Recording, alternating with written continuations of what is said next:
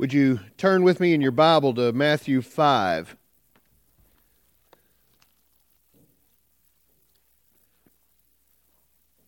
We're going to be in verses 1 through 12. Hear the word.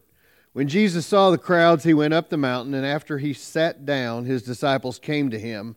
Then he began to speak and taught them, saying, Blessed are the poor in spirit, for theirs is the kingdom of heaven. Blessed are those who mourn, for they will be comforted. Blessed are the meek, for they shall inherit the earth. Blessed are those who hunger and thirst for righteousness, for they will be filled. Blessed are the merciful, for they will receive mercy. Blessed are the pure in heart, for they will see God. Blessed are the peacemakers, for they will be called children of God.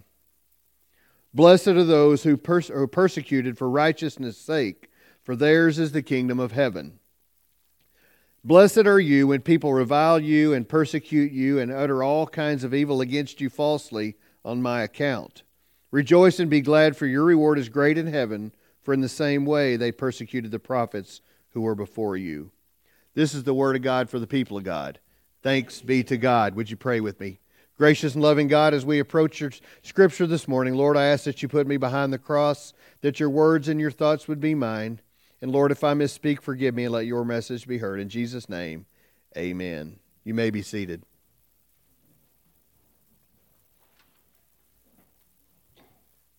So today we continue in our study on the Beatitudes.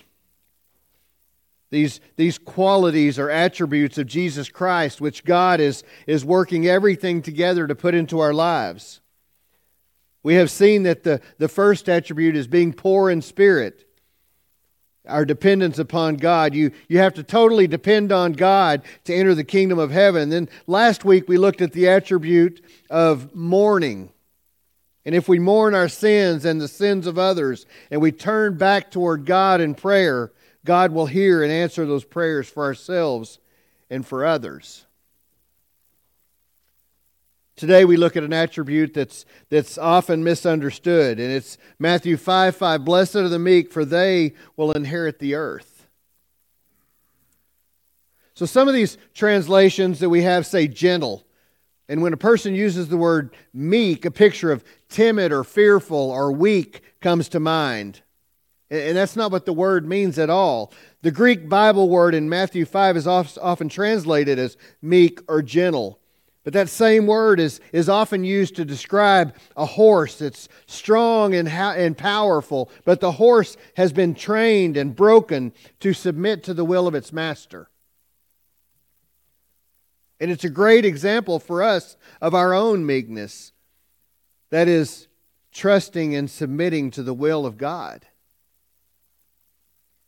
In Hebrews 11:6, God gives us a definition of faith, and it says, the assurance of things hoped for, the convictions of things unseen. Hebrews 1, God gives us a definition of angel. It says, there are ministering spirits sent out to render service for the sake of those who will inherit salvation. God does the same thing with meekness too. Psalm 37:11 we read, the humble will inherit the land. This verse in Hebrews is virtually the same as Matthew 5:5 in Greek. The meek shall inherit the earth. And God gave us Psalm 37, an Old Testament revelation of exactly what Jesus was going to teach us in Matthew 5 verse 5 in the Sermon on the Mount. We find that the whole psalm describes in detail what meekness is and what a meek person does and does not do. Psalm 37:3 says, trust in the Lord and do good. You see, we see that meekness is based on our trust in God. It involves this submission to God and to God's will, which leads a person to do the right thing. It's a decision that we make. You know, we call it justification. You know, the prevenient grace is the grace that goes before us, and it's happening in our lives before we know anything about it. And the justifying grace, that justification, is the point where we say yes to God, where we give in to God. We finally quit running, Quit going the wrong direction. But you get the idea. The meek person is the person who trusts God and who takes their hands off of the situation, trusting God to take care of it. You could do something, but God's power and strength and judgment in not just a given situation, but in all things. There was a man named Bill Day that lost his sister in the explosion at the Murray Federal Building in Oklahoma City in 1995. And later in an interview, Mr. Day said that he was no longer bitter and full of hatred, that he had forgiven Timothy McVeigh. And when asked why, he said, "Because I am a Christian. I believe no one is going to get away with anything, and it's far more fearful to fall into the hands of God than for him to have his own revenge." He trusted in God's judgment, and that freed him to do what was right in his own heart and in his own actions. And that is meekness. But it begins with trust in God. These Beatitudes, they all work together and they build upon one another. And first you heard the poor in spirit, realizing that you're a sinner and a beggar spiritually before God. And then you mourn over your sin, and this drives you to Jesus, where you take your hands off of salvation, and in your meekness you let Jesus have it all. You trust in Jesus, who went to the cross to save you. I mean, Jesus has already shown us that He's going to take care of us. There's really nothing holding us back except our own control issues. The greatest example of meekness that we have is found in the life of Jesus. All these qualities found in the Beatitudes are His. Was Jesus meek? Did He humbly trust God's plan for His life? Of course He did. Did He trust in the Lord and do good? Well, of course He did. In Christ alone, there is no greater example. Matthew 11, Jesus said, "Come to me, all who labor, for I am meek." Some say gentle. And He not only said that He was meek, but He lived it out. When He was being arrested at the garden, Peter took out his sword and cut off the ear of the soldier. Remember that? But Jesus rebuked him. Jesus allowed Himself to be taken, and when He was paraded through the city and the streets and on the way to the cross, and He was spit on, and He was beaten, and He was mocked, and what did Jesus do? He said, "Lord, forgive them. Lord, forgive them." He knew that this was God's will. He was meek. He trusted God's plan. He didn't take things into His own hands like He could have, because He could have. He had all the power in heaven and on earth, remember? Jesus could have done anything He wanted to do, but He submitted to God's plan, and He endured, and He was meek. So if we're going to live like Jesus, we have to learn to be meek. We have to learn to trust in God for God's plan. Moses and King David, a man after God's own heart. All of those men exemplified meekness. If you have a desire to be like Moses or King David or like Jesus even, you have to allow God to build this quality of meekness in your life, this attribute. And when you do, it becomes such a powerful witness to God. Think about how people would respond if you were meek, if you didn't respond to hatred or criticism or angst and hostility or anger.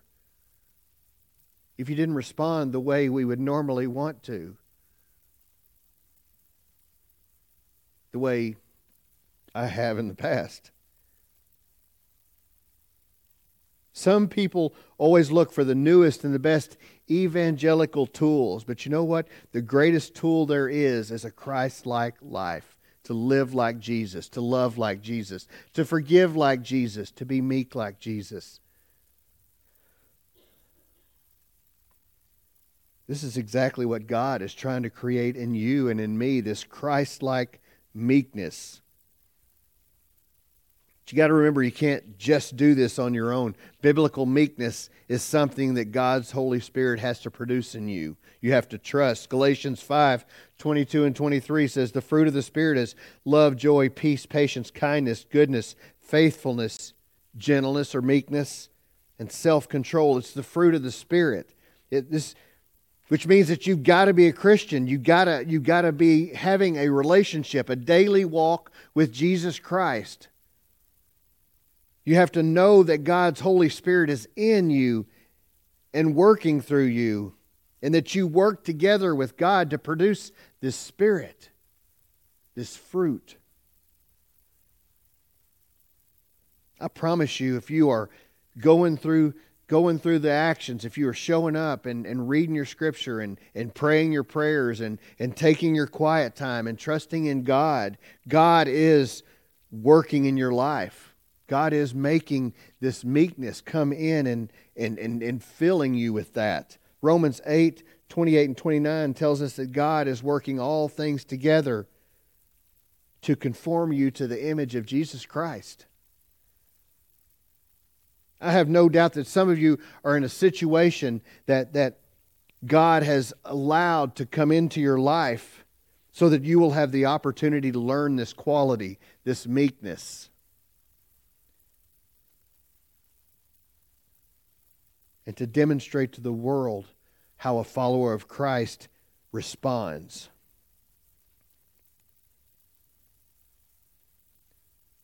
You know, John Wesley, when he doubted.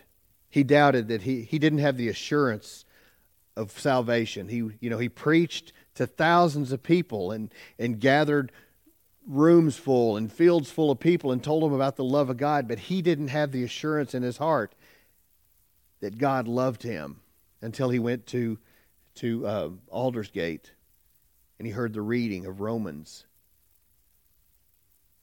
And he said his heart was strangely warmed. When you trust God and God begins working and you begin to realize the changes that God is making, you too will be strangely warmed. I don't know how that'll come across, but it happens. Some people call it an aha moment. As followers of Jesus Christ, we're supposed to trust in the Lord and do good.